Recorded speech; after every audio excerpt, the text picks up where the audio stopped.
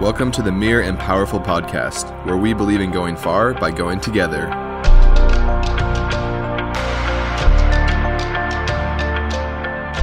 Hey everybody, welcome to another episode of the Mere and Powerful podcast. It is good to be with you. In this episode today, we catch up with LA-based hip-hop artist Jason Petty, better known as Propaganda or Prop for short. In this dynamic conversation, we explore a wide range of topics including music, touring, family, grief, Nipsey Hussle, and of course, coffee. Of course, coffee. Propaganda is one of our ambassadors. We have a close relationship, and as an ambassador, we were able to give him an early edition of the new Mere Poragami and coffee canister, and we actually made some pour over coffee in the studio while recording, which was a first. He could not get over the packability of the flat pack Poragami dripper. So flat. It blew his mind. It was great. He travels a lot. He's really excited because he was formerly using another product, which is much more bulky and involves pressing and muscles. And this is just a nice, smooth pour-over option.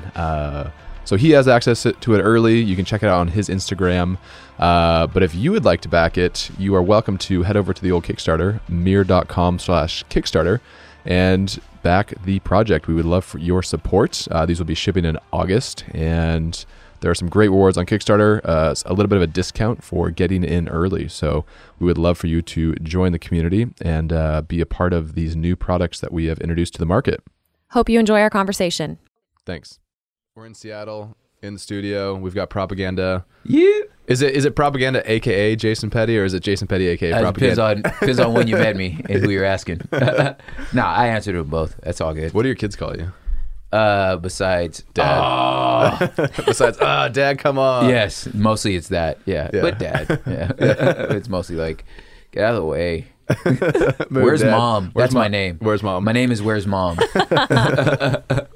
What your wife's name's Alma? Wife's name's Alma. What does she call you? Babe. Hey, you. Yeah. Where my money? What about your closest friends? Closest friends call me Prop. Yeah. Yeah, they all, it's at some point has gotten like devolved into Prop. Yeah. I mean, that's in my phone. All it says is Prop. Yep. Yeah. And where did it come from? Came from my cousin.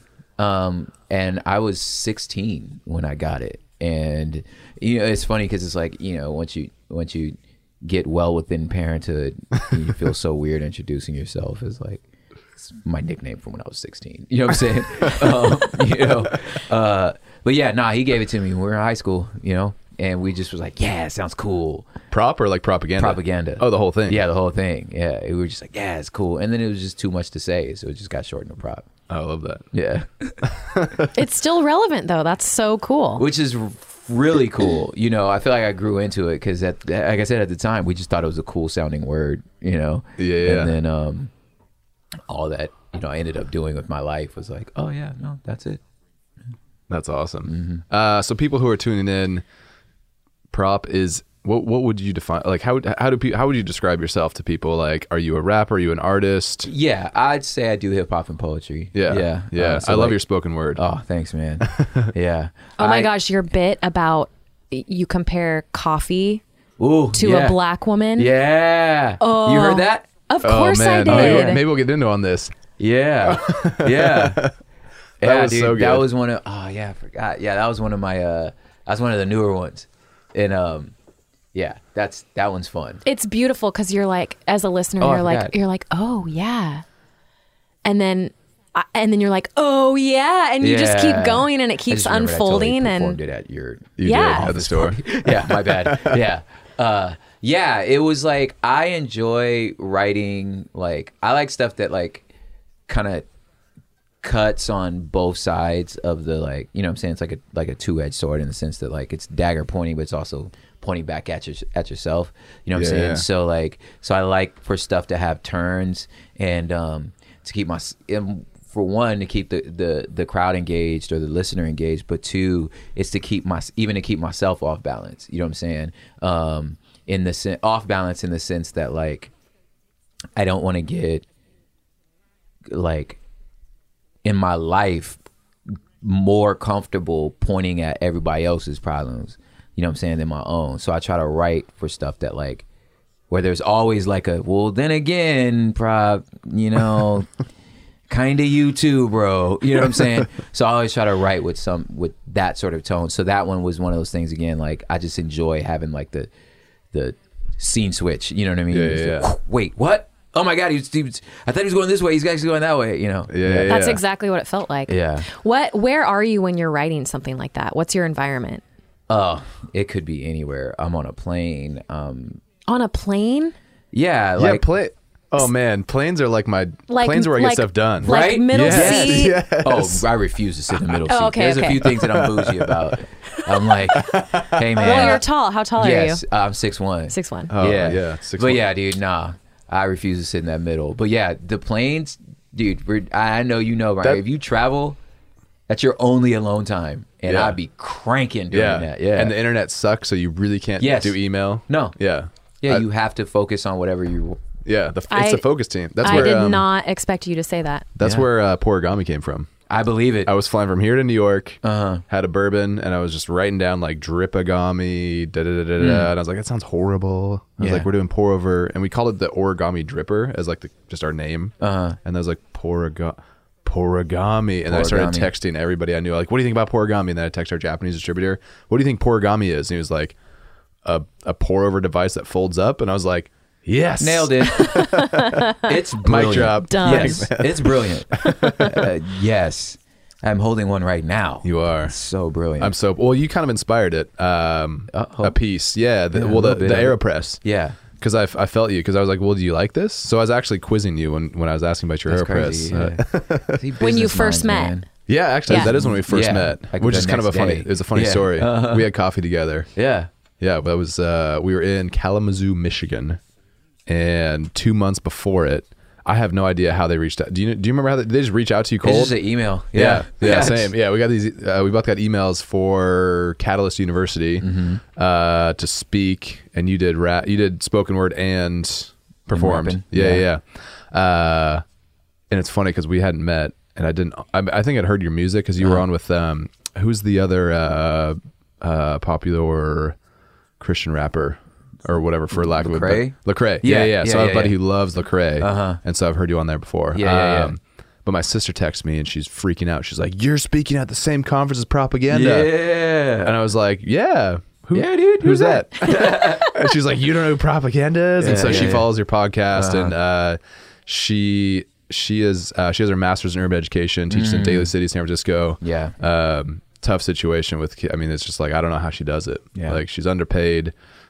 She's a rock star, and so she was freaking out. Yeah. And then I showed up and was like, "Hey, my sister's a huge fan. Can I get a selfie?" And she like, so I was like, sent yeah, that- So I sent that photo And then to the her. bromance Oh, the bromance Oh, it started. began. blossomed. Yeah. I Yeah. think you called me that night and told me all about Prop. I was like, Prop has an AeroPress. He loves good coffee. We're gonna have some Madcap, and I Yeah. gone up to Madcap to get fresh coffee. And Yeah. And it was such a, like, I was oh, why did I just blank on your name right now? It's so terrible. Just call me Beck. Beck. Yep. Beck. I'm so sorry. That's It's 'cause she doesn't have That's a my- she doesn't have a cool rapper name. Yeah, that's my rapper name. Yeah. No. All right, Beck. There it is. There's a band out Beck already now. Anyway. I know. Yeah. No, but I was telling Beck that, like, I was so taken back that you knew what Madcap was, because it's such a, because I'm like, It's super niche, yeah. It's so niche. Like, who would know? You know, it's the stuff that me and our friends that just, like, we know we're into this. You know what I'm Yeah, saying? yeah. So it's just like, oh, we're just gonna go get some coffee. You know what I'm saying? Where you going? Oh, it's just shop around the corner. Madcap? What? Yes, actually. Yeah, Madcap. Yeah. That's crazy. It was good. Yeah. So I grabbed a bunch of well, and gave me that. Trevor gave me Trevor who started Madcap gave me 2 sweatshirts. Yep. And I was like, Prop, you got to have this I sweatshirt. rocked it the next Oh day. man, it was so good. That's so cool. I Yeah. love that coffee did that for you guys. Yeah. Coffee brought us together. Brings us together. Oh So neat. man, yeah, and also DJ Yeah, Fecto. Fecto. He was May there. he rest in peace. Such a bummer. Yeah. He was He's 7 a- years, man. 7 years, my DJ. Yeah, he passed away over Thanksgiving. I was super sad to hear that. He was so man. talented. So sweet, so talented. Yeah. He was so talented because he was like an amazing DJ, but he was even better at food, at cooking. Oh my gosh. Like, he just self-taught, like, figured it out, just was like, and it was one, okay, if you've ever been through a breakup, you know, but you're like, I am doing this to my own detriment but you're better off without me. You know what I'm saying? It's kind of the way it felt with him. Yes, where it was just like, bro, just you're too good at this. You DJing for me is not your end game. You know what I'm saying? And I mean, we would be backstage, you know, we getting ready for the show, and I'm about to ask him something about one of the songs we're gonna perform, and he's like, "What?" And on his iPad, he's just looking at like cooking shows, or like he's like some deep cut, like it's not even in English, like, you know what I'm saying? Chef, like doing this like how to something, you know, he's got his notes out. I'm like, what are you working on? He's like, oh, I'm just some recipes. And I'm just like, dude, you don't want to do this anymore, man. You know, yeah. So he's it's like that Marshmello song. I want you to be happier. Yes. I was like, where are you going with this? I was like, what? I'm still in my 3-year-old mode. So I was like, Marshmello song? I missed that one. Yeah. No. Yeah. That was right after Moana.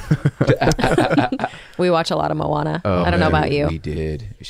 Moana just ended. Oh. Yeah. We're not there yet. Oh, man. She ended.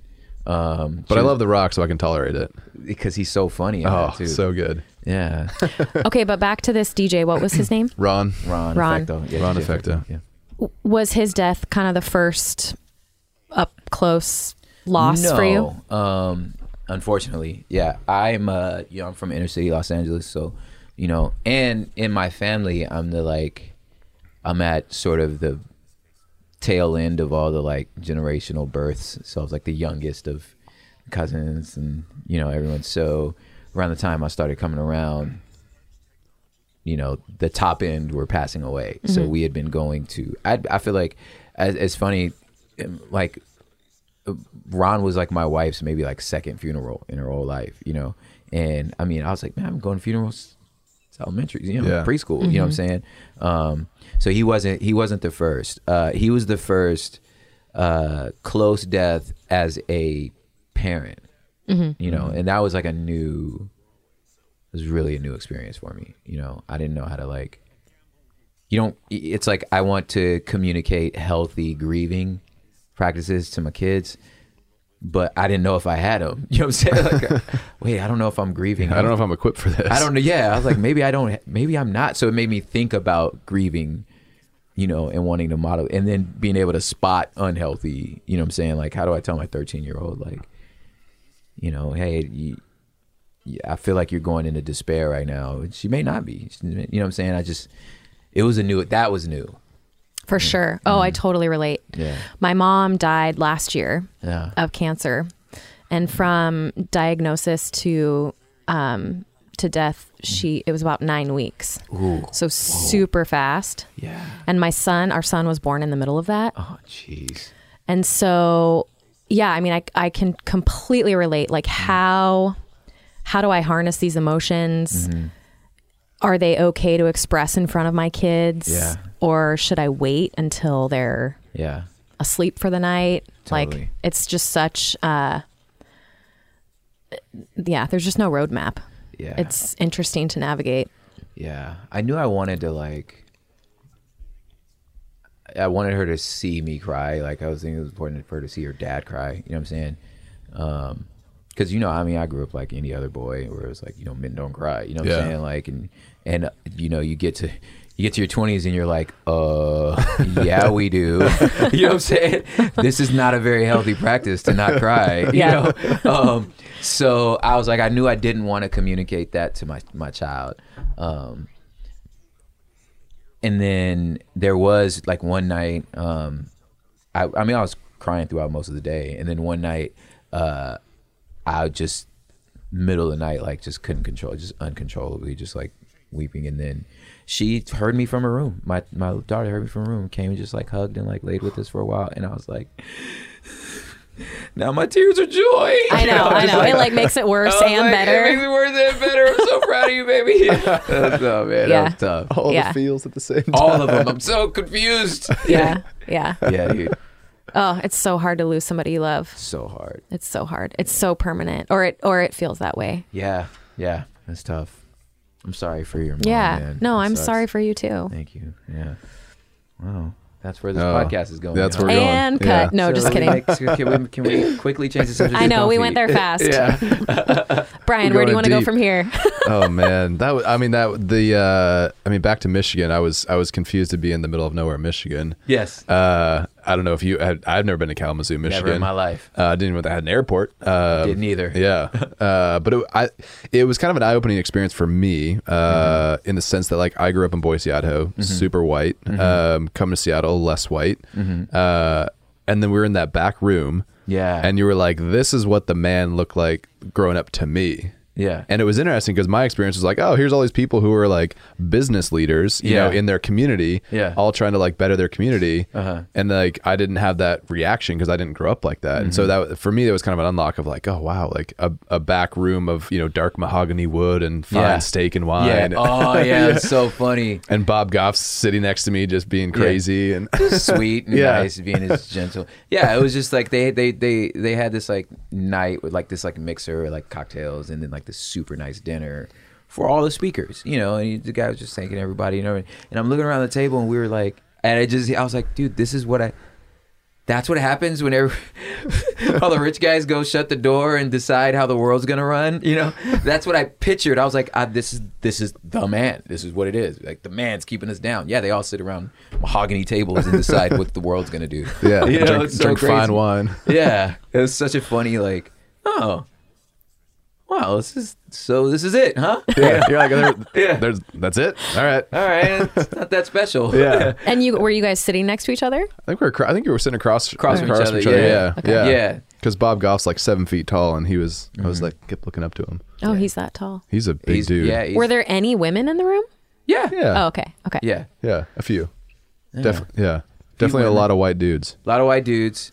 And it was, and you know, which kind of speaks to the issue you're touching at, is like the women that were there, like none of them were like mid-grade, like power players. It was like, if you're the lady in the room, like you are a super boss. Yeah. You know what I'm saying? And you know, there's some guys that were like, you're killing it, but you're not like killing it. You know what I'm saying? But the ladies there was like, oh, you are exceptional. You know what I'm saying? Yeah. Totally. Yeah. And then you did the spoken word. That was the first time I'd heard spoken word in person from you. I thought you meant in person, period. And I was like, Well, really? we were, but yes, it was amazing. Yeah, thanks, man. Yeah. I don't remember what I did. I do remember what I did. Yeah. They kind of put me on the spot that day. Yeah. Because I was like, you weren't expecting that? No, I was trying to play it low, like, because I'm still getting my bearings in the moment. And I was like, It's cold. We're in Michigan. Yeah, I got to perform. Okay, let's go for it. Yeah. Oh, wow. Oh, man. It was rad, though. Yeah, you busted. Oh, I didn't know. It was fun. Yeah. Yeah. And I never had anybody offer to, like, pay me extra for it. Oh, they did too. Yeah, they totally did. Like, that's sweet. never I was like, oh, this is good business.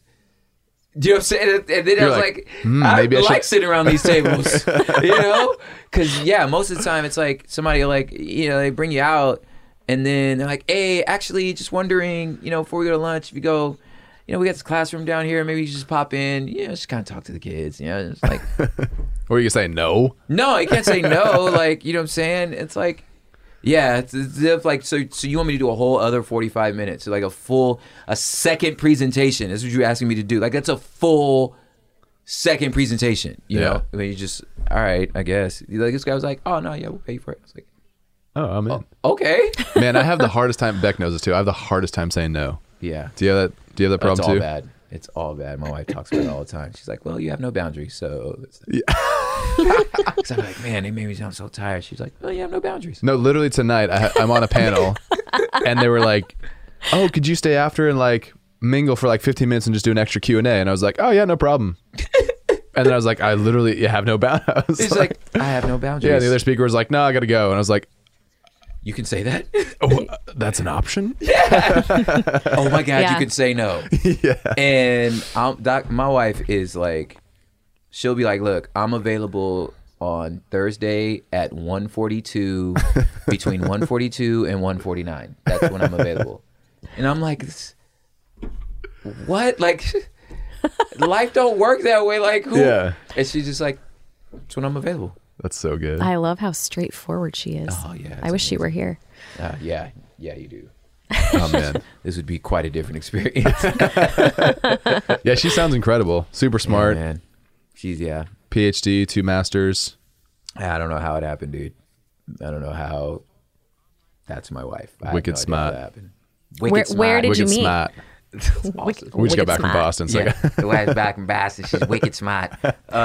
We had mutual friends. Her friend, college roommate, best friend, was dating one of my friends. So she's just kind of around all the time, you know, with our just friend circle. Yeah. And I mean, at that time, like, she's finishing UCLA. So I'm like, oh, you're super gorgeous, but like you have things going for you. So like, yeah, it's all good, you know? And yeah, and just for like maybe 2-3 years, just like she just hung out, you know? And then just, yeah, like we were dating other people at different times, and then just like a New Year's Eve party, I just hit on her, you know? You're like, hey, I might as well. You know? You never know. Got nothing to lose. Right? Where you say no and put me right back where I am right now, it's fine. You know? So just, right? Man, it's like cold calling. Right? Yeah, you just got to do it. I'm just right back where I started. Yeah. Yeah. Yeah. Might as well ask. Might as well ask. You never Yeah. know. Yeah. Might end up being wife. Who knows? I might knows? marry her. I like it. Yeah. You have no boundaries. That's how she says it. Well, you have no boundaries. Oh man. I'm so tired. Well, you have no boundaries. I'm going to start using You that. gonna start using that one? I'm going to start using Yes. Oh, that's a good Sorry, one. Ed. Because it does. It all comes back to that Mm-hmm. for the most part. So I have a question on boundaries. Yeah. I don't know if it's boundaries, but does your wife travel very much? No. Okay. She travels like maybe once a month for work. Okay. Because you were, I mean, seasonal. You're on the Seasonal. road a lot. Mm-hmm. How do you handle that with like 2 kids and? Yeah. Well, boundaries. Yeah, I generally like I don't stay gone longer than 5 days in a row. Like that's the limit, you know. And then at the 5th day, you got to go home. Yeah. For however long of a time, but either way, you got to go back home at the 5th day. I take a week off every month. A week off in the sense that like I don't travel, you know, for at least 1 week every month. And then I try to take, I mean, depending on how good the other months do, I try to take a month off every year. I love that. Yeah. Whereas a month off of travel, like I might still do like local stuff here and there, but like I'm going to be at home 5 o'clock Yeah. for a whole month. You know what I mean? And then we have things like we call like the awesome clause. So like if somebody's like, hey, we want you to come perform in New Zealand, and like, I'm going to New Zealand. You know what I'm saying? The awesome clause. Yes, that's like, this is just awesome. Like, I'm going to New Zealand. Yeah. You know, so we have that like sort of understanding, you know what I'm saying? But if I do that, like if I'm going to New Zealand, you can't go to New Zealand for a day. So I'll be there for a while. So that means that like when I get back, I got to take like 2 weeks off when I get back. You know what I'm saying? So we just have these like, you know, checks and balances to make sure that like I know my children still, you know. And the 5 days really was because of them. Is like that's when our 3-year-old starts like tantruming and like you know now like just FaceTiming her is not enough. You know what I'm saying? Now she's like acting up at school. You know what I'm saying? So it's like, okay, it's too long. You have to come home. Yeah. Oh, it's smart. That is really good. Yeah. It's just you just got. It's hard, man. It's hard, but you got like, and we check it every quarter. Like we stop and check. Okay, is the system working? What's coming up next quarter? How's this looking? Hey, dude, that's a lot of dates. You got to say no to one of these. You know what I'm saying? Yeah. Just trying to figure out like what's the best. You know what I'm saying? What's that quarter check-in look like? Just hour coffee, hang out? Yep. Pull up our calendars. Check in with each other. You know, trying to like get ahead of like the like, hey, this has actually been bothering me. So if I just hadn't said nothing yet. You know what I'm saying? Yeah. Or actually, you know what? Now that you ask, like trying to get ahead of those, you know what I'm saying? So they don't come up later. Like our big thing, because we're both like super driven, is to like, we don't want to resent each other. So like the big thing is like, what can we do to like get ahead of resentment? You know what I'm saying? Especially if she's got a project she's working on, but I have a lot of travel during that time. One of us can't do our projects. You know what I'm saying? So she's like, I don't want to resent you for not being able to do that. So I need you to hear now. I'm a little frustrated you're going to be gone for a lot of July. You know what I'm saying? And then I have to say, okay, well, I can't not go. I've signed contracts, but I can like not, I could say no to like a lot of stuff in August. You know what I'm saying? Yeah, And yeah. then be like, okay, well then there it is. You know what I'm saying? Find that compromise. Yeah, try to find the compromise. But if she don't like, I'm definitely lean more towards workaholic. So if you don't tug my jacket, you know what I'm saying, I'm gonna keep going. You know what I'm saying? Because I don't have the boundaries. Yeah. Yeah. Respect. Yeah. Yeah. Yeah, I gotta work on that. Oh, you guys are samesies? Same.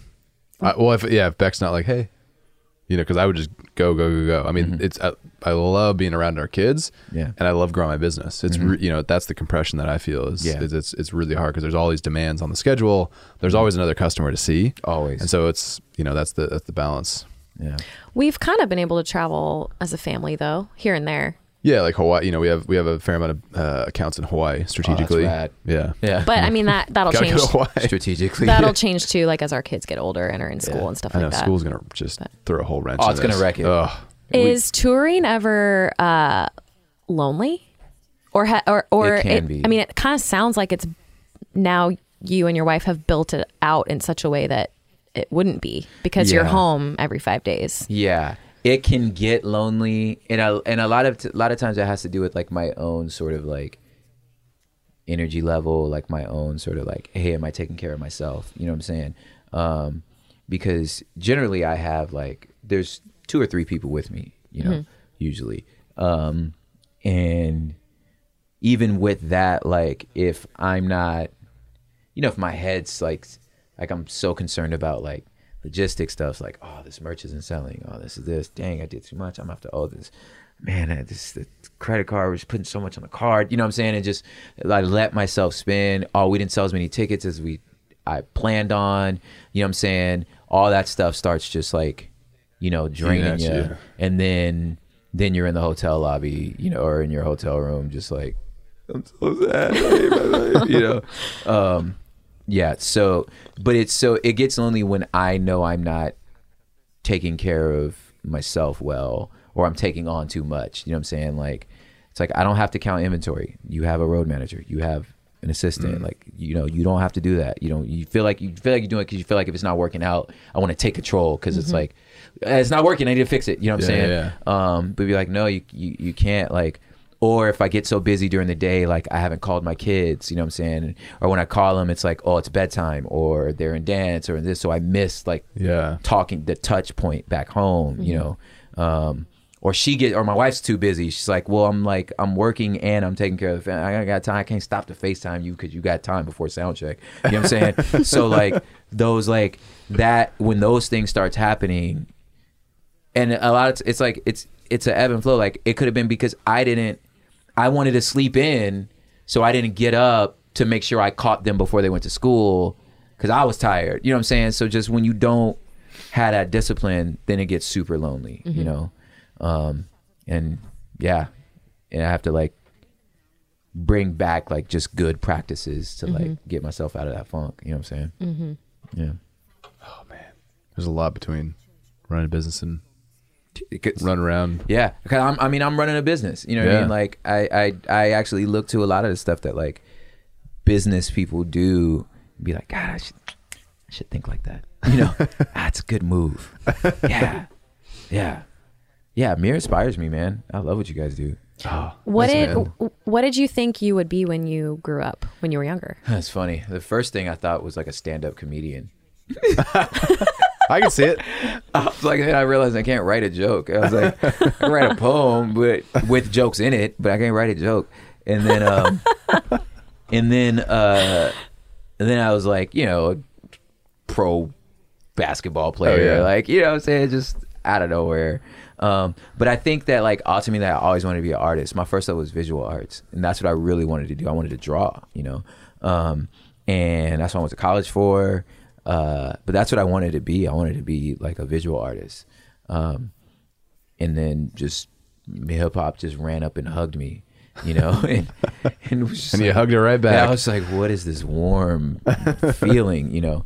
And, yeah, and I taught high school for like 6 years.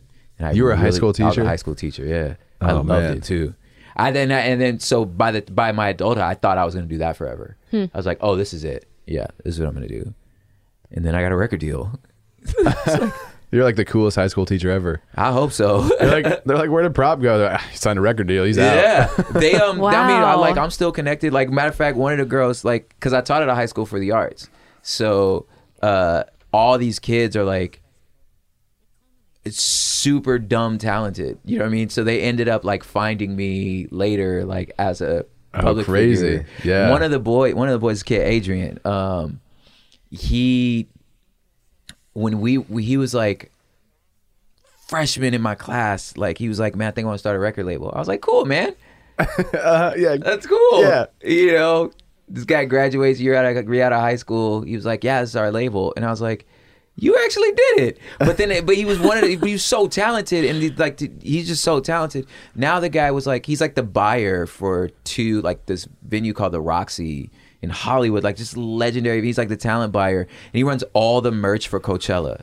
So he's the head of merch for Coachella. It's Adrian Parker, just like it's knew? Adrian in fifth period. Like you're Adrian in fifth period. You run all the merch for Coachella. How I found that out was I was routing a tour a few years ago, and like, you know, my booking agent like sent the request in and was like, hey, it's this, you know, and then the guy replied back, and he sent me the reply back.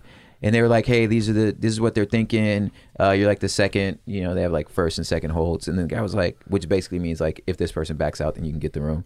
And I saw the email. I looked at the bottom. I was like, Adrian? So I shot like another girl that was like her friend that I stayed connected with. You know what I mean? Who like runs sound and stuff like that. So I was like, hey, what's Adrian's number? Does he work at so-and-so? And she was like, yeah, he's the buyer. I was like, give me his number right now. So I was like, Adrian, you know, that's me. We're asking for the room. He was like, oh, okay, booked. Dude, I'll see you then. First or second. Yeah, he was like, I'll see you Come on. then. I was like, dude, it's so crazy. Yeah, freaking yeah. So like, it ended up like working out because they were artists anyway. But yeah, I wanted to teach. You know. Wow. Well, you're kind of teaching. Yeah, in a roundabout way. Yeah. Wow, that's so unique. I love that. I love how unlinear it is. Yeah. Oh, it's ping pong. It's so all over the place. unconventional. Yes. It's not like a progression necessarily. It was all over the place. Yeah. Yeah. Yeah. I mean, it's like, you know, every kid in a decent sized town rode a skateboard, right?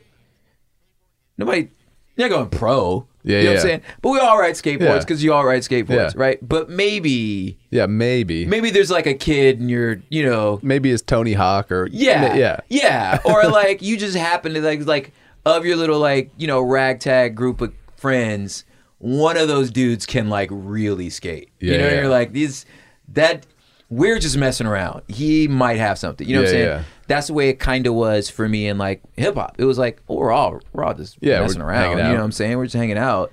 You know, and then just it kind of like I was like, man, I'm kind of good at this. This is crazy. Yeah, you know. You're like, I got this. I think I can do this. Yeah. What was that? What was that like leap? Where you're like, you know, I think I'm gonna like, because I know nothing about music recording. Yeah. So the recording part was just like me and my cousins, like, you know, buying like a cheap mic, using like a cereal bowl for like to sound for like to like try to like. Did you record in like a closet with like soundproof- pillows? Totally. And like, Yeah. There are major studios now that still say closet with a mattress and pillows are still the best sound. They're like, I love that. They're just like they're like we haven't. Hey, can you guys bring in the pillows and the mattresses? Yeah. Let's get rid of the sound foam. Yeah, dude, I know studios that are like, we've yet to top it. It's the best sound. You know, Does it work Wow. better if there's mattress stains? Is that? I think so, man. It has to be a used mattress. Yeah. Yeah. Gross. Nah, yeah. So like, we were just in a closet with our friends. It's like we can only capture 2 tracks. You know what I'm saying? Like, you know, so we're looping instrumentals. You know, it's just terrible. You know, just bootleg. That's so Yeah, good. but you just like, for my experience, you learn how to rap live because there was like, you know, weekly events like open mics and stuff like that. So for me, that's how the craft is like sharpened. You know, it's not like in your basement like teaching yourself how to record. It's more like you got to go outside On you gotta demand. perform. Yeah, you know what I'm saying. Do you find that you do better when there's pressure? I do. Because like Beck's like, how do you not practice for speeches? And I was like, it'd be worse if I sat there and like I'd stress. I'd stress and get, you know, if it's like, oh, you got to go on right now and talk to people about this. I'd be like, all right, let's do this. Go time. Yeah. Yeah. It's that like Neanderthal, like go tackle the wildebeest. You know what I'm saying? It's like, all right, let's go. You know what I'm saying? Because I'm not like I'm not like an alpha like jock. You know what I'm saying? Yeah. But that's what gets it out of me is like the pressure of like you got to perform now. You got to kill it. Yeah. Let's go. Yeah. And as the concert goer, you want the live performance to be like not repeatable. Yes. You know? Exactly. You want it to be an elevated experience I from the want somebody recorded to version. walk out of that thing going, what just happened? Yeah. What was that? Yeah. Oh, that's so cool. In a good way. Yeah. Not like, yeah. what Who just was happened? that? Yeah. What was that? Oh man. Do you find it's harder for smaller groups? Performance wise? Yeah. It depends on the room. Like if it's a small group in a huge room, it's terrible. You know? But if it's like, you know what I'm saying? That is awful. All right. But if it's a small group in a small room, it's like, that's cool. Let's make a moment. You know what I'm saying? Yeah. Like I'll adjust the show for that. You know what I'm saying? Yeah. But I try to make, my thing is I try to make big rooms small. That's kind of like my thing, you know? I mean, you could like go with the 7-piece band, you know what I'm saying? Like, and it would sound amazing. Don't get me wrong. Like at some point, you know, you're doing a stadium, you kind of need it. You know what I'm saying? But I think it's even more powerful in stadiums when like you got one spotlight and a person's voice just fills 90,000 seats. You know what I'm saying? Mm-hmm. So to me, I want it to feel small. You know what I mean? But if it's small because just ain't nobody come, you know what I'm saying? Then it's hard. You know? You're like, oh, this sucks. Why am I? Then you start thinking, why aren't people here? Why didn't it sell out? Yeah. Why? What am I doing with my life? Go be with your children. Go be a teacher. With your children right now. You could be eating dinner with your kids right now. Yeah. Instead, you're rapping at a 1/4 full room. You know what I'm saying? Man. Yeah, dude. That's when it gets lonely. But that is not happening tomorrow in Seattle. That is not happening. It's sold out. No. Sold out at Chop Suey. I love it. Yes. Do you? I'm curious. Like, you have a pretty awesome platform, and I'd say you're using it for good. I mean, you were saying, you know, you're inspired by Mir. I'm inspired by people that like get up and just like speak their mind. Yeah, dude. What, like, for people who don't listen to you, you should go to Spotify, please do, or iTunes and buy the record. Please do.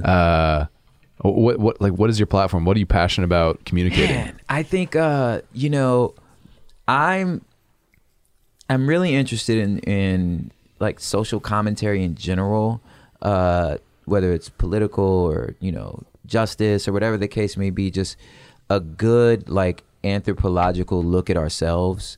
You know what I'm saying? Who we are, who we want to be, who we've been. What are the stories we're telling ourselves that are creating realities for others? You know. And to examine those things and say, hey, dude, maybe we aren't telling good stories. Yeah. You know, maybe we're believing bad things about each other, you know, and being willing to look, again, like I said before, like to be able to see that in others, but really to see it in myself. You know what I'm saying? So I think ultimately, like, my platform is like that sort of reflection of who am I, not Eyes and Jason, but the listener, to be able to say, who am I really? And who's my neighbor? You know what I'm saying? And am I giving them the honor and the dignity they deserve? You know what I'm saying? And am I creating a world that fosters that sort of love and dignity for the other? You know what I'm saying? Yeah. But again, I think it can't just be how am I treating others? It has to be like, how do I see myself also? You know what I'm saying? Because I think a lot of times our mistreatment of others has a lot to do with how you see yourself. You know what I'm saying? So I think there's a lot of questions we need to ask us. And I try to like make music and build a platform that says, I'll be guinea pig A.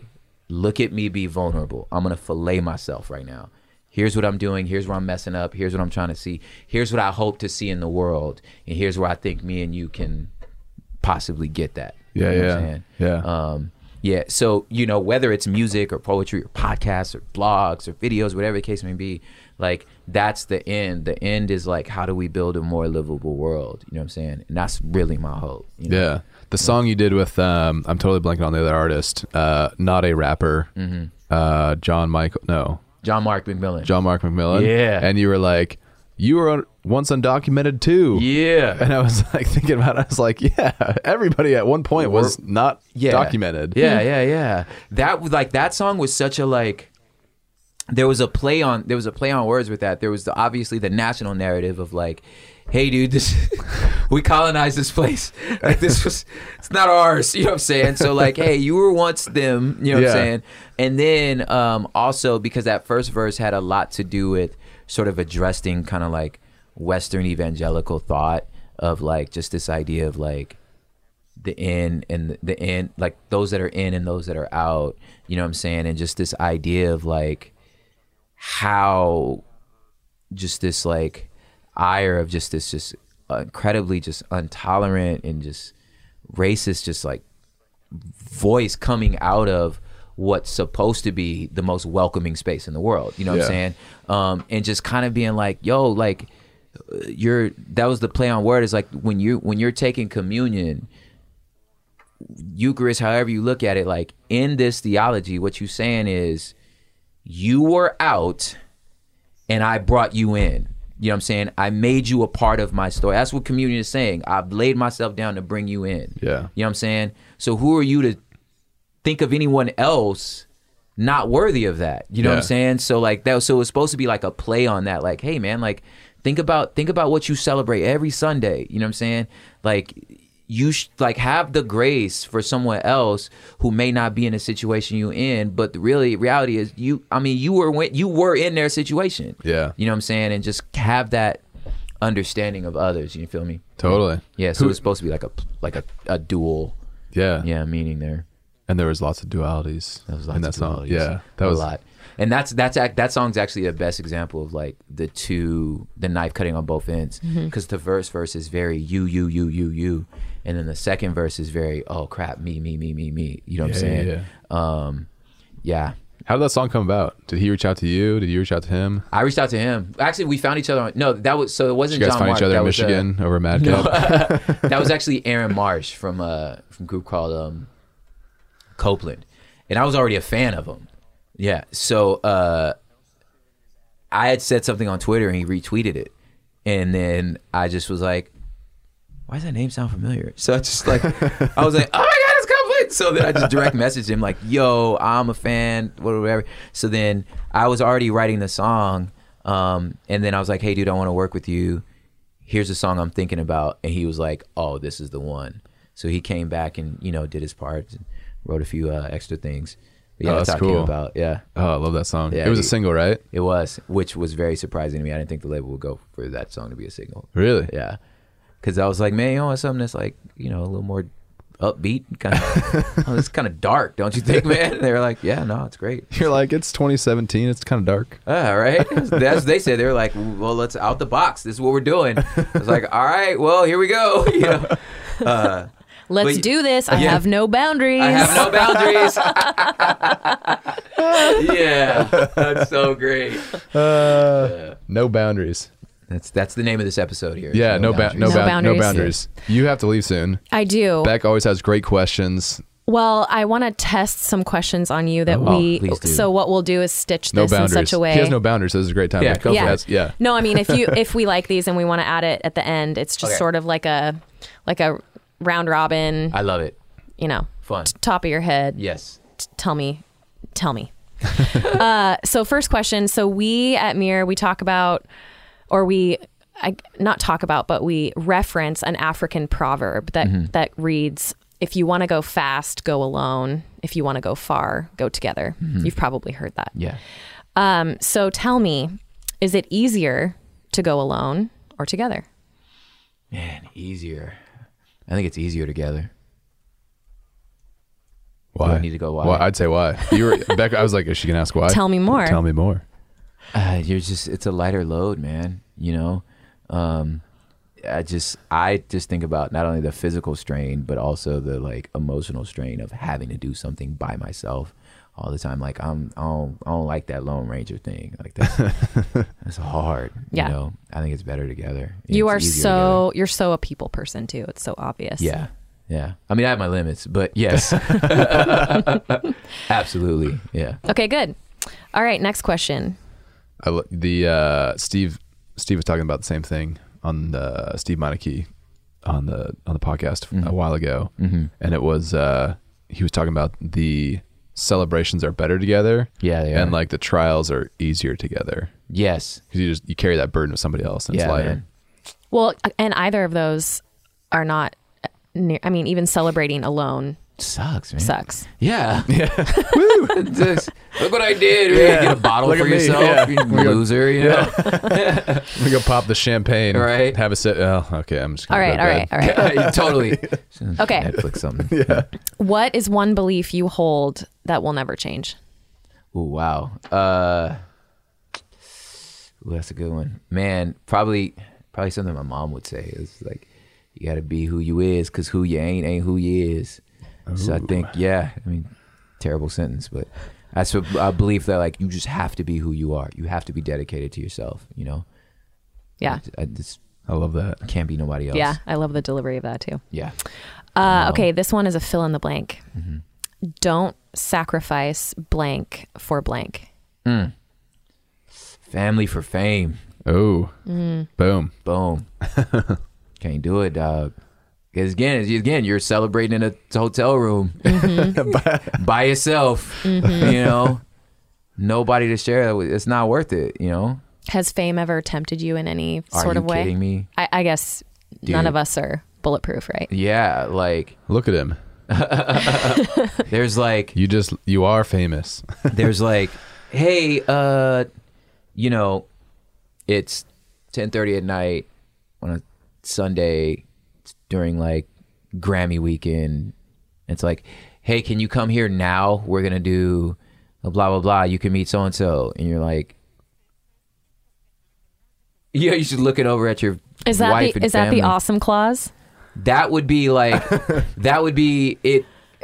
It's not awesome. That's where you gotta count the cards. It's not awesome enough, Right. You know what I'm saying? Yeah. To be like, oh, or we're watching a movie. It's or let's say not 10:30. It's 7:30. You know, it's family night. We're watching a movie. We're watching friggin' Moana again. You know what I'm saying? 100 times. Yeah.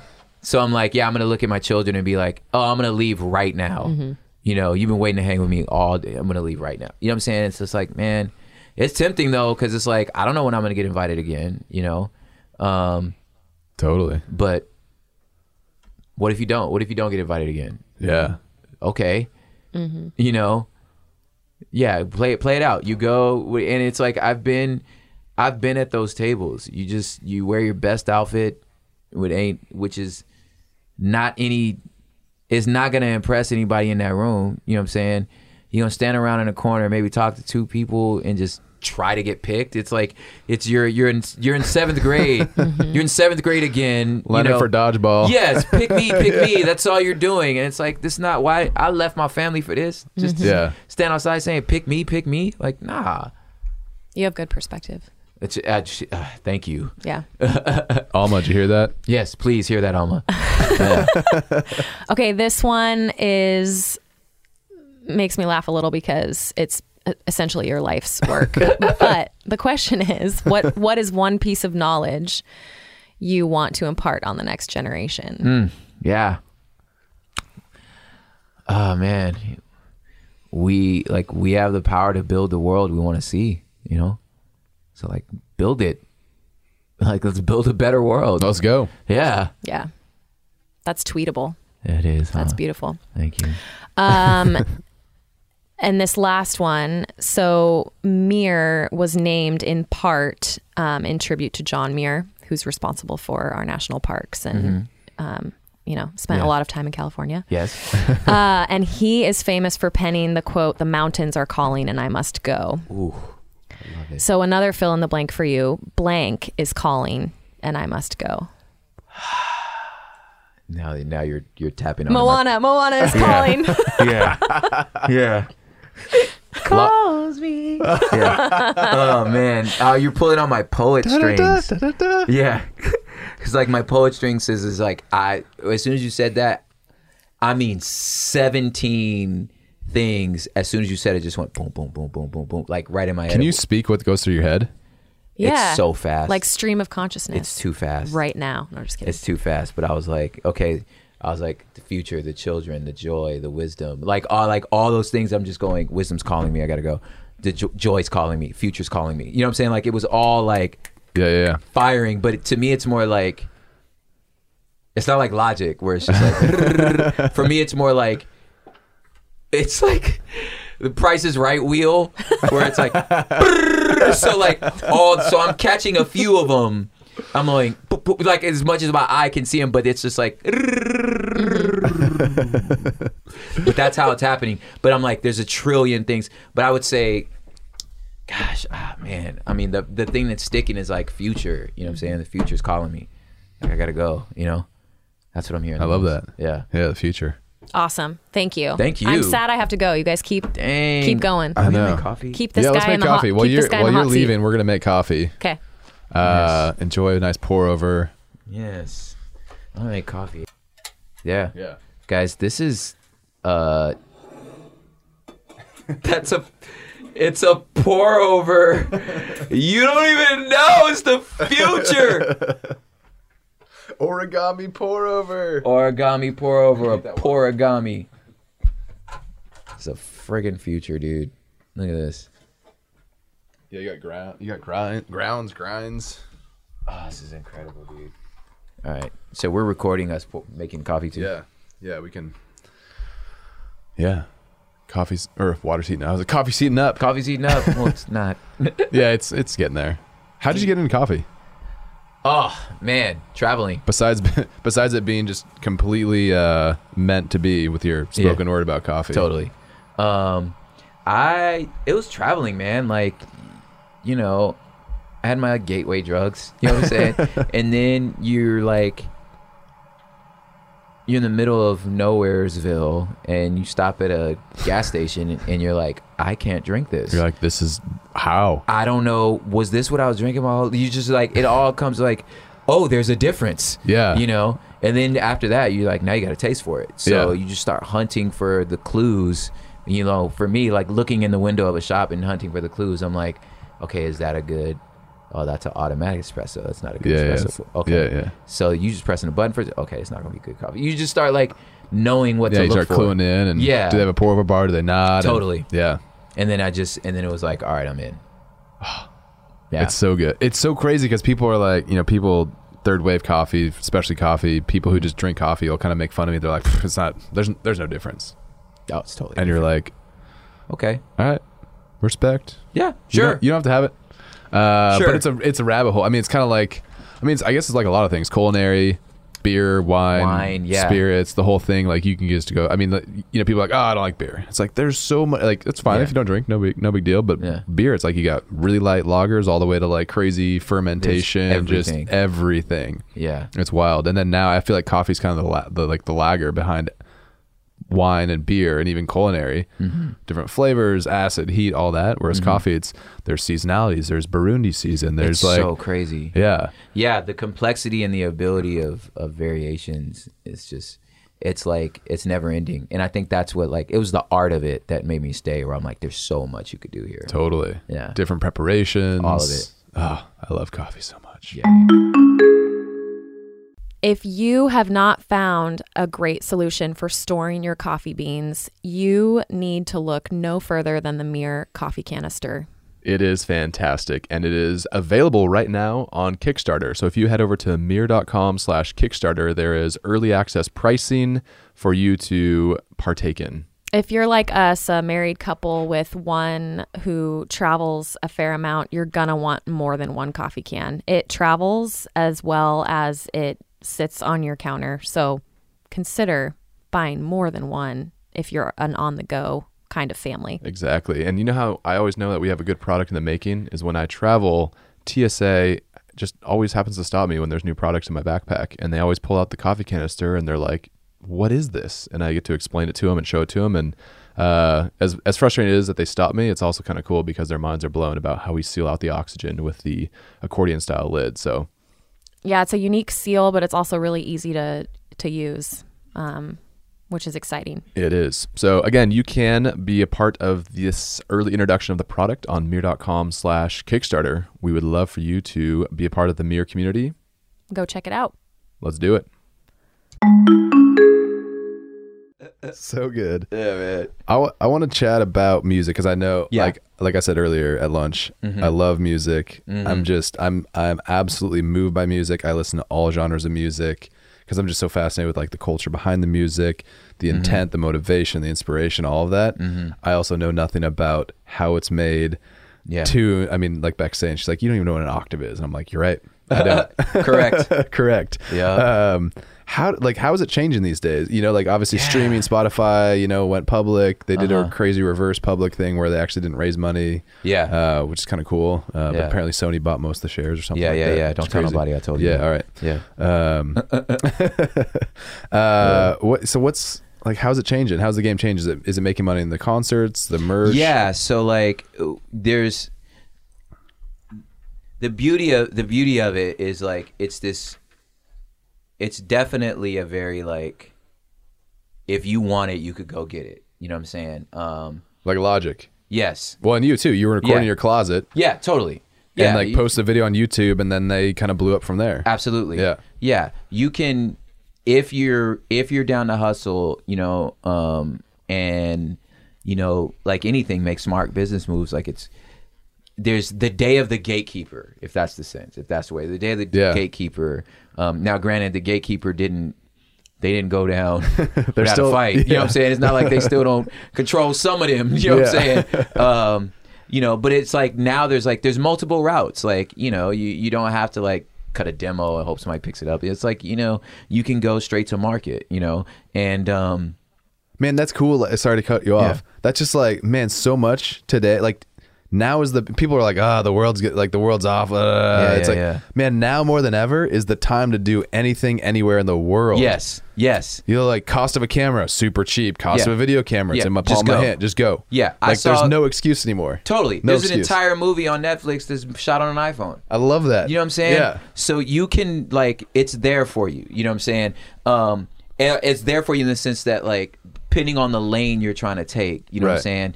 I mean, if you want to go straight to like Drake's side, then you got to go talk to these guys and these guys and these guys. You know, it's a different story. But like, there's so many ways you can like make your career work, you know? And then there's like, and because of that, you know, somebody's gonna figure out how to game the system and how to cheat it. You know, you can fake streams, you can fake clicks. You know what I'm saying? You can buy them. You know what I mean? Just From, like on Click Instagram. Farms. Yeah, you know, you could do that. You know what I'm saying? So like, but knowing that that's there, like the encouragement to the young musician should be like, dude, like they're not getting more streams than you. Yeah. You know what I'm saying? Like those ain't real streams. You know what I'm saying? Like you're doing fine. You know what I'm saying? Yeah. But then there's the things that haven't changed is just the reality of like, there's just no substitute for quality music, putting on a great show and getting out on the road. You know, there's just no, at some point you have to do that. You have to put the hours in. You have to put the hours in. You know? 10,000 hours. You just got to do it. You know? And there's so many subgenres and niches, and you know, it just, if you can find, there's a crowd for everyone. You know, and now how music has changed is like you can get to them. Yeah. You know what I mean? And I think that to me that's the most exciting part. Is like you can get to your fan. You Totally. know? You're not just grabbing in the dark here. You know? Yeah. I love that. Yeah, dude. So good. What's your favorite part about music right now? Man, Creation on the road. Yeah, I love performing. I really do. You're really good at it. Oh, thank you. And like every time you're dance, I'm like, I got to dance. Like yes. It's like we talked about it at lunch. Like on Conan O'Brien's pod, he talked about like when the show is just right and they're laughing and they're engaged. He's just like, I feel like I'm healing my body from cancer. Like something just in you to your like chromosomes is just, there's a healing, like it's a miracle. Like, so I feel like the stage can be like that for me too, where it's like there's just this moment in your, it's indescribable, you know. So I really enjoy when performing's working. You know what I'm saying? Like when it's not, you're just like, I'm just gonna apply to like this Costco, man. I'm just gonna work at Costco, dog. Like when it's not working, you're like, man. But yeah, that's my favorite part right now, since I'm in the writing process. Like just the idea of like the possibility being limitless, you know, in the way that like a visual artist just like is looking at you look at a blank canvas and you're like, you can either be intimidated or you're just like, oh my gosh, it's the fullness of imagination. Yeah. It's just let it go. You know what I'm saying? So like right now, that's where I'm at. And for me, that's super fun when you're like, I can do anything. I can say whatever I want. Yeah. I can make whatever I want. Make whatever I want. Yeah. Like when you were looking at the Porgami and you're like, this was right in front of us. It's like all your words, you didn't make up these words. You just put them all together in an incredible way. Yeah. I love that. Yeah. It's just like, and so the Porgami is like a great example of that, to where it's just like, when an idea, I feel like the ideas and in the song lyrics that are the most brilliant are the most obvious. And it was like, why didn't we think of that? Like, how did we all miss that? It's so obvious, but the genius is like, but you found it. You put it together. Exactly. You know what I mean? And it was like, that was it. You know, nailed it. You know what I'm saying? Yeah. So I mean, it's the execution. Yeah, that's people are like, I had that idea, and you're like, dude, I know. So many people had the idea for Uber before. There was like Magic Cab was before Uber, but they didn't execute. You didn't do it. Stevie Wonder, and believe it or not, I'm gonna pull a quote from Stevie Wonder. I love it because I have some friends that have. I can't say it was me. I'm not gonna lie and be like, I was in the studio with Stevie Wonder, because I wasn't. But some buddies were, and he would say, like, melodies. Songs are in the wind, like they're in the air already. They're already there. He's like, if you can grab it out of the air, record it immediately and put it out, because someone else is going to grab it. Because he's like, because it's there. Right. Why this resonates, why you're singing songs I wrote in the 50s, in the 60s, is because it's in the air. We're all already singing it. Yeah. I just harnessed it, like you said, I just harnessed it and put it out. Yeah. So he's like, if you got one, put it out. Oh man, like, that's crap. Yeah. Man, there are so many similarities between like consumer products and music. Yeah. Like the Camp Cup for us was like, so like the single wall enamel Camp Cup was everywhere, and I was like, this is a horrible product. It should be vacuum insulated. And then we made our Camp Cup, and we sprinted because we're like, somebody else is going to do this. Someone's going to figure this out. Someone's going to do this. And then lo and behold, after we blew up, a bunch of people started doing the Camp Cup. Started doing the Camp Cup. Yeah. But they ain't no mere Camp Cup. That's right. I love those similarities, man. Yeah, dude. Do you have like a favorite verse or song that's like, I mean, it's probably hard to like distill it down to one of my own, of your own. Yeah, man. Nah, it's super hard. Because for me, it's like, I mean, the Porgami is quickly becoming my favorite mirror product. Yeah. But man, our 8-ounce tumbler, I just like the hand, like, everything just came together. The hand feel, like everything. Yeah. Yeah. So like, I think like the last record, Crooked, was like the most cohesive album I ever made, I think. I'm super proud of that. I think that, which I have on vinyl, so thank you. Thank you, sir. I love that. Yeah. I think Excellent, which was like 2 albums before that, was probably the first record that I figured out who I was. So it holds like a space for me, because I was like, oh, that's who I am. I feel like up until then, I've been trying to find who I am. Yeah. And then that record was like, no, that's it. This is who I am. Yeah. Okay. And then everything else has been like, no, that's who Prop is. But I think the song is probably an album before that like is probably like a favorite song. It's a song called Dig, and I think it was, if I were to try to figure out why, and I think it's because something similar, where it's just like, that's how you write a song. I was like, now I know how to write a song, because I felt like I know how to write raps. I could write verses. Yeah. Verses with a chorus. Yeah, I could write really cool bars, real clever, you know. Yeah. That don't mean you can write a song. You know, writing a song is actually very hard, you know. And do you come up with like all the beats in the background too, or is that where that's like DJ? A production team. Yeah. Okay. And it's not necessarily my DJ, but that's not to say that my DJ didn't produce any of it. Like, right. So with hip hop, it's like, yeah, there's a bunch of different producers, you know, but the DJ is like the travel guy, you know. You just give him the tracks, and he may have just happened to have made a few of them. You know what I'm saying?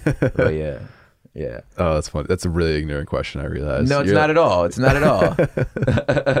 It's not revealed. You know? Oh man, but I love that it all builds upon each other. You know, Yeah, where it's dude. like those different stages and seasons. And Yeah, you know, you like you, like I said, the similarities. It's like you probably went to market with something you were super excited with, and like nobody wanted it. And you're yeah. just like, Our first crap. Tumblr, I'm like, this thing's awful. Yeah, crap. Like this, I have yet to like shoot the music video for the right song for the album. Really? Like, cause I'm like, you finish the record, you're like, okay, this is it.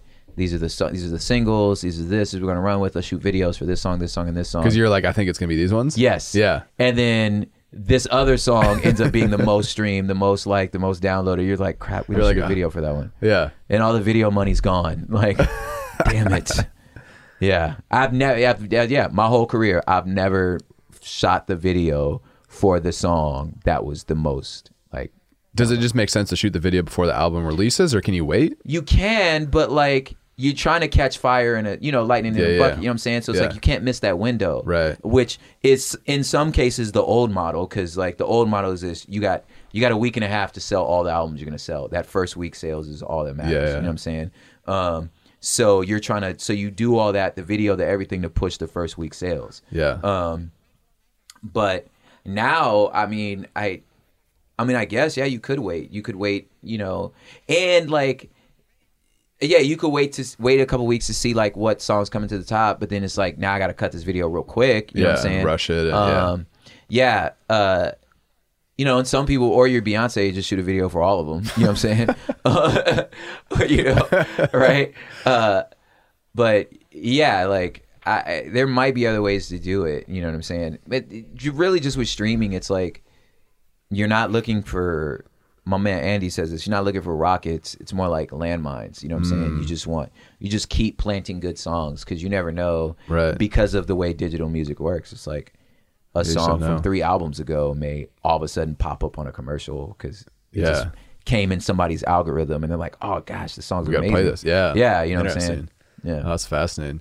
Who's like in your space right now? Who's kind of the group or the individual that you look up to in the sense that like in the outdoor space, it's like, you know, a lot of people talk about Yvon Chouinard at Patagonia, or if you're in like the coffee space, you know, like potentially Howard Schultz on just like the forefront of third wave. Yeah. But all the way down to like, you know, US Barista Champs and stuff like that. Like who's out there where you're like, man, they're kind of figuring it out. Yeah. So there's a few guys, Kendrick and like Black Hippie and them, so like all, you know, Kendrick and Schoolboy and Absol, like they figured it out, like how to, you know, what we would call like a crew, which is different than a group, you know what I mean? Because they're all solo artists, right? But like they Voltron together well, and they're distinct enough to where they're not like cannibalizing each other. Oh, interesting. You know what I'm saying? So it's a multiplied effect. Yeah. So like, and it's, which is different than Wu-Tang, which was a group. Yeah. You know what I'm saying? But like, oh man, that Wu-Tang Logic song. Woo! So great. Yeah, Logic figured out a lot of things too. Logic, I think in a lot of ways, I'm looking at a lot of what he did. I really like when people, this guy Toby and Yue, Toby from the SWAT, he's out in Houston, who's a good friend of mine. I like when people find their crowd, like you find your lane and you stick to it. Yeah. You know what I'm saying? And you do it well. So everything gets funneled into this, but it's so authentically you. Like you could tell when like it's manufactured that was some marketing department that said, totally. Hey, make all your pictures black and white. You know, it's like, oh, okay, fool, that's not you. Yeah, agency you know work. Yeah. But when someone is like, no, like this is, and that speaks to a niche, you know what I'm saying? But not in a pretentious way. It's just, this is who we're talking to. Yeah. And everyone is welcome. Yeah. But this is who we're talking to. Yeah. You know what I'm saying? So when artists figure that out, I am always like, yeah, that's the move. That's the plan. So like I said, so Logic figured that out. Black Hippie figured that out. Toby figured that out, you know. For a while, Chance had that going for him, but he just got so huge that it's like, well, what are you going to say now? You know what I'm saying? Now you're a megastar now. So it's like... Is he still unsigned? I don't know. Who knows? Nobody knows. Who knows who's really signed and who's not, you know? I just got signed. Yeah. Yeah, there it is. Yeah, I got a little imprint. Yeah. That's funny. Yeah, Do you I'm curious with like music on the like production side. Mm-hmm. How we talked about this a little while ago. How like to me it kind of seems backwards. In the sense that like you are the creator of your music, and then like the label, are in the past model they're the gatekeeper, so that's why they make so much money, or like? Well, they're paying the guys. So if you take like, we'll go all the way back to like 50s, Hitsville, Hitsville, USA, Motown. You know what I'm saying? Yeah. So what they would do is you had all the best like musicians. So writers in that sense, and then writers as in songwriters. Yeah. And they all had offices in the one building, you know, and so they would jam, they would play, they would come up with stuff, and then they would come downstairs to the studios, record demos, and then you'd walk into the exec and you'd say, hey, I got a song, I want to sell this song to you. And they go, okay, we got this artist we're working on. That song works great for Aretha. You know what I'm saying? That's gonna be Aretha's song, right? Oh, that's gonna be Stevie Wonder's song. Oh, that's gonna be so and so's song. Yeah. So, but the writers were all in that building. You know what I'm saying? On payroll? No, they're like it's commission. Oh, got it. So you rent a space there, hoping to land a song. Got it. You know what I'm saying? And then so fast forward to like Quincy Jones, like just a machine, right? So it was like, we got Michael Jackson. Okay, who wants to write a song for Michael Jackson? I do, right? Yeah. So then, and he just pieced it together. You get the best song. So it's like, I like your bridge, I like your chorus, I like your bass line, I like your verse, and I like your second verse. You know what I'm saying? And he just pieces, he's the conductor, he pieces it together, and he goes, okay, Michael, Thriller. You know what I'm saying? Yeah. Right? And you're like, okay, so Michael just gets the lyric sheets and just sings Thriller. Yeah. You know what I'm saying? Or he'll say, hey, I'm going to change this note to this. Like, great. Okay, now he's got a writer's credit. You know what I'm saying? Yeah. Oh, but like, yeah, but Michael himself can't pull all them people together. You know what I'm saying? The label pulls that together. Right. So then they pay him out. You know what I'm saying? That's, like you said, that's their studio. That's they this. So you fast forward to now on a major. The major is going, I don't care about your record. I need 3 things I can send to radio. I need 3 songs I can send to radio. We're putting all our money into that. I just need those 3 songs that we can send to radio. And those are the ones that are really going to make us money. And it's the ones going to make you money. That's going to put you on the map. You understand what I'm saying? Yeah. But we're buying that. Got it. So your budget for your record is really for us to buy you a single. Wow. You know what I'm saying? Yeah. But you can go write your little songs. Yeah. You know what I'm saying? And like maybe you'll get lucky. Yeah. You feel me? But we think you need this song. You know what I'm saying? And they just slide that song to you, and that's your hit. You know what I'm saying? Yeah. So if they're saying we're investing this much, or invest this much in this video, invest in this, they need it's ROI. Like, you know what I'm saying? So they need that. You know what I'm saying? And then you start like negotiating ownership, right? So if you're the guy that's like, it's cool, but I want to own my masters, or I want 50%. You know, if you're a businessman, if I'm a businessman, it's like, okay, so what am I gonna put effort in? The thing that I own 80% of, or the thing I own 50% of? You understand what I'm saying, right? Yeah. What am I gonna work harder on? You feel me? Yeah. So if you're gonna ride that wave of like, no, I want to own my masters, I want to do this, then you're like, okay, cool. You know you on your own though, because they're not gonna work that hard for you. You know what I'm saying? It better be amazing, and you better have that hustle in you. Yeah. You feel me? And if you have it, dope. Yeah. Go get it. There's a few people. There's very few that's worked for them. Right. You know what I'm saying? Or you're just broke. You know what I'm saying? You're performing in arenas, but you're only taking home 10%, you know, which if that's what you want. Yeah, go for it. You know what I'm saying? Yeah. So it's picking that lane. Yeah. Just pick your lane. Pick your lane. Mm-hmm. This is super niche. Well, super niche for probably people listening to this podcast. People probably don't know who Nipsey Hussle is. Yes. That's what I was thinking about too. Man, I'm just fascinated by that. Like, because I just felt like an outsider just observing this whole thing, listening to his music. Yeah. He seemed like a brilliant writer. Oh my gosh. And I don't really understand like who murdered him or like what all happened. Like this, I read headlines. I was very much a spectator. I was like, I gotta ask Prop about this because I bet Prop has some insight. Yeah. So for the listener, so Nipsey is a California rapper, but to call him that would be like just like the understatement of the year. You know what I'm saying? Rapper, businessman, entrepreneur, just an amazing gentleman. He's from South Central Los Angeles. A very notorious gang called Rolling 60. So he was just sort of known for that. He was a Crip. And just brilliant. Child of an immigrant, like a Etiera, country right next to Ethiopia. Yeah. Grew up in the Crenshaw district. And he was signed to a major he was just hustling mixtapes out the trunk. Then he signed to a major. The major went bankrupt. So he left, then he got another deal. They dropped him. But the whole time he was about like, I need to own my masters. There's videos of him like teenager, street corner boy sounding just like any other street boy, but talking like just this like business entrepreneur. These interviews, he's like, hey, yeah, so when you get signed, man, you're gonna get yourself like gold chain, stuff like that. He was like, this little boy, he's like, yeah, man, gold chain's cool and everything, but that's like a liability. You know what I'm saying? I'm more interested in assets. Like, I'm about property. And they were like, wait, what? Like, what did you say? Yeah, little 16-year-old, like, so this is Nipsey, like 16, talking about like, nah, you know what I'm saying? Like, we need to own real estate out here. You know what I'm saying? Like, that's the type of stuff you can. That's how you need to get something that'll make you money. You know what I'm saying? Like, how do you know this? Little Rolling 60 Crip. So he was always like just special like that. You know what I'm saying? Fast forward, he opened this thing called Vector 90, which was like a workspace. He has a co-working space. Yeah, it's a co-working space. He was teaching like inner city kids like STEM, coding. Like he was teaching them how to build apps and websites and stuff like that. Just South Central LA. He bought a strip mall on a corner of Crenshaw and Slauson. He had a clothing store there. It was a Creole restaurant. There was a barbershop. There was like a convenience store. Just all these things that he bought these businesses, hired local, right?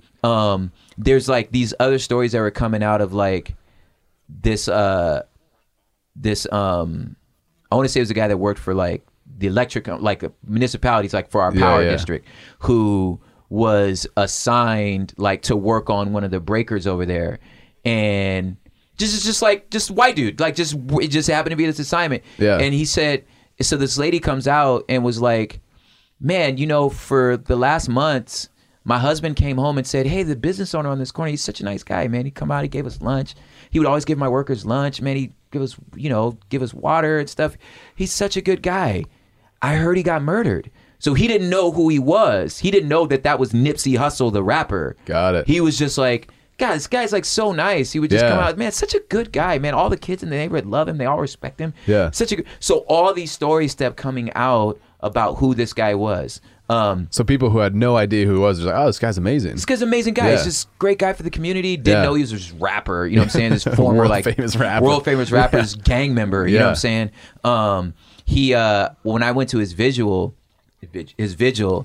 I was standing next to a lady that was like, hey, I've known Nipsey since he was 12. And she was like, I got terminally ill, a couple years back. I was on my deathbed and I just needed the meds. Like, I can live with this. I just didn't have the money for the meds. And he just came and visited me and paid all the costs, bought me the meds.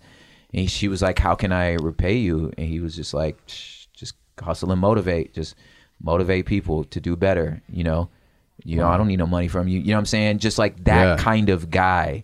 But the life he led before this kind of caught up to him. So essentially,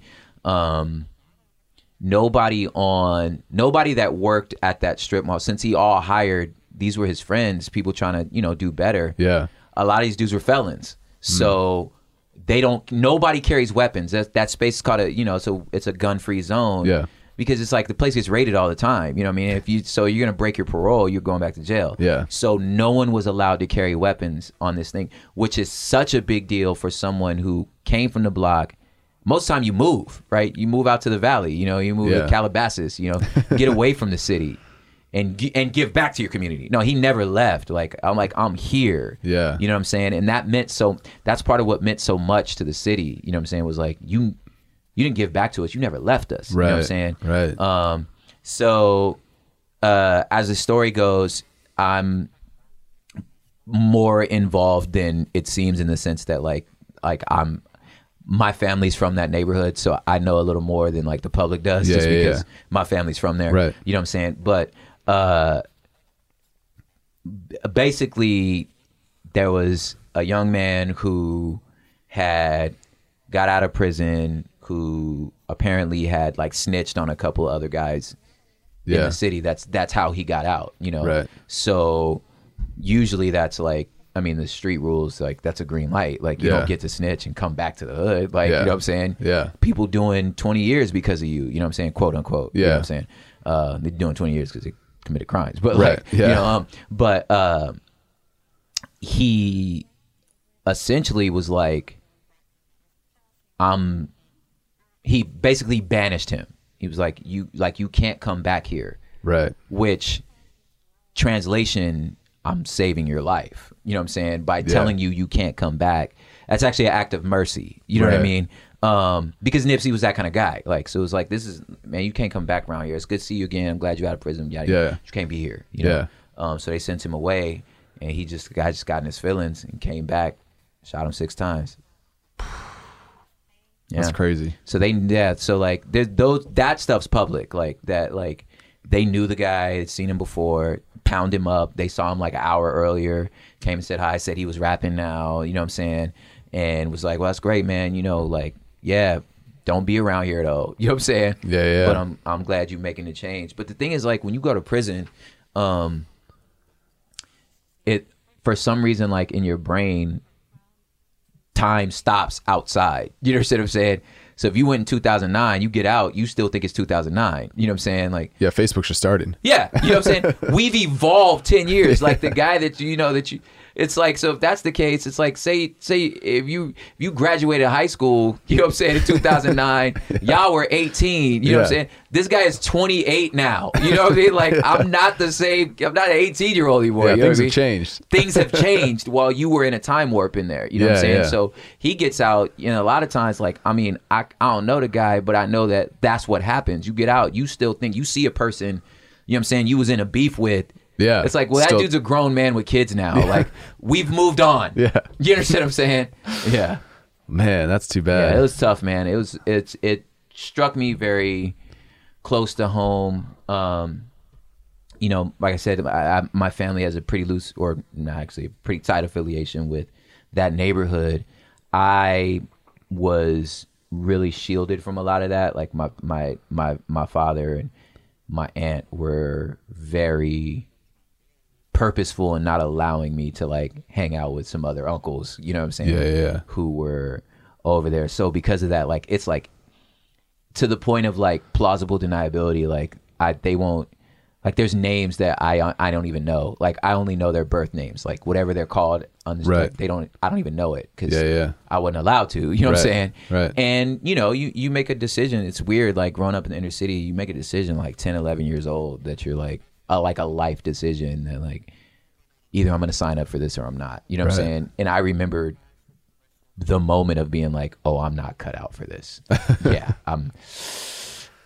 think I'll just ride these skateboards. I think skateboards are cool. You know? Yeah, dude. Oh man. Yeah.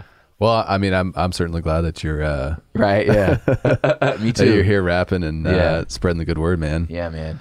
I'm a big fan of your music, dude, obviously. I'm a big fan of your cups. Oh, thanks, man. We got a collab. Well, we've collabed before. Yeah. We're gonna do a ton more, man. Red Couch Podcast is on the cups. Yep. We did a prop cup too. That's right, we did. Yeah, you did both, man. Yeah. People can find it on your website. Yeah, well, we're gonna run them. We're gonna run them soon. Yeah. Yeah. I can't wait. Yeah. I can't wait, dude.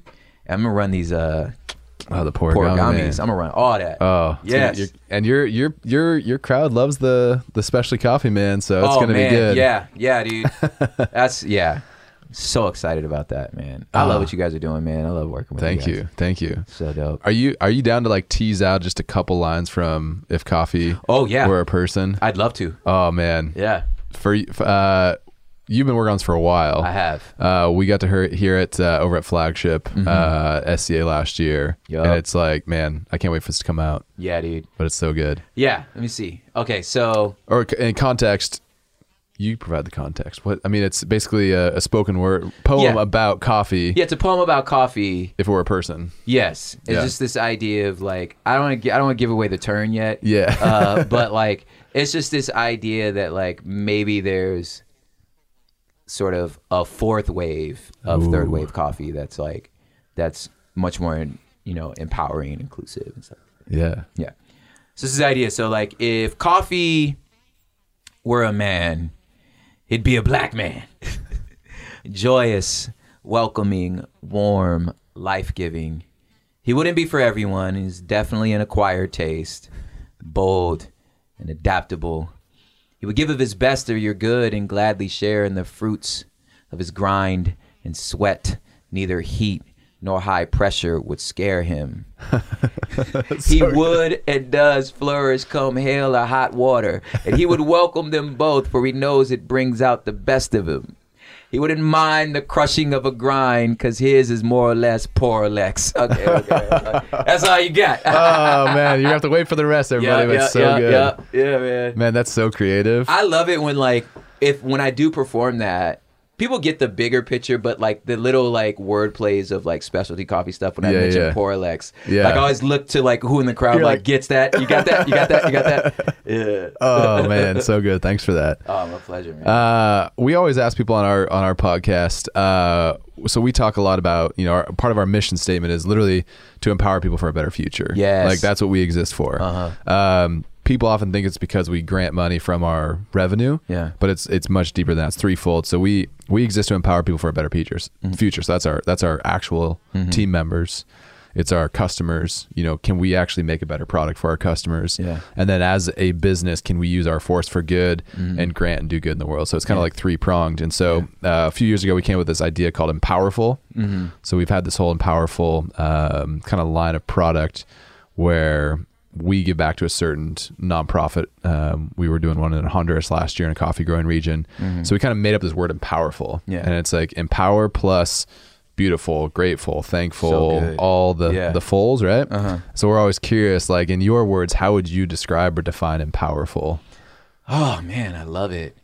I think it's the difference or the marriage of sort of like good-hearted charity and advocacy. Because I think that there's a lot of times we use these interchangeably and really, really understanding that they are different. You know what I'm saying? Giving to a nonprofit is a good-hearted charity. You should do that. You know what I'm saying? Advocacy is the idea of challenging structures and infrastructure that would make it not even necessary for us to even have the nonprofit in the first place. You know what I'm saying? Yeah. So the idea of, to me, is Empowerful is the idea of taking both of those things and learning how to make them one. You know what I'm saying? That our charitable actions are also creating infrastructure. You know what I'm saying? Totally. And challenging. So it's advocacy married with, you know what I'm saying? So that's what I love about it. You know what I'm saying?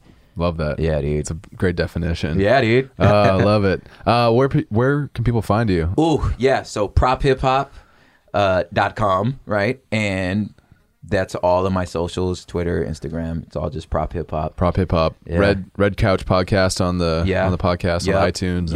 Yeah, Red Couch Podcast. That's the redcouchpod.com. Yeah. Nice, man. Yeah, so good to have you in. It's so fun, man. Appreciate you. Thanks for being on. Oh, my pleasure. Man, we're going to have many more cups of coffee. Many more. Yeah. Yes. Maybe not in Michigan. Maybe not. Maybe. You never know. We're going to land somewhere at the same time. Maybe in Korea. We got to go to Korea. We got to go. Man. All right. Thanks, everybody, for tuning in. Yeah. See ya.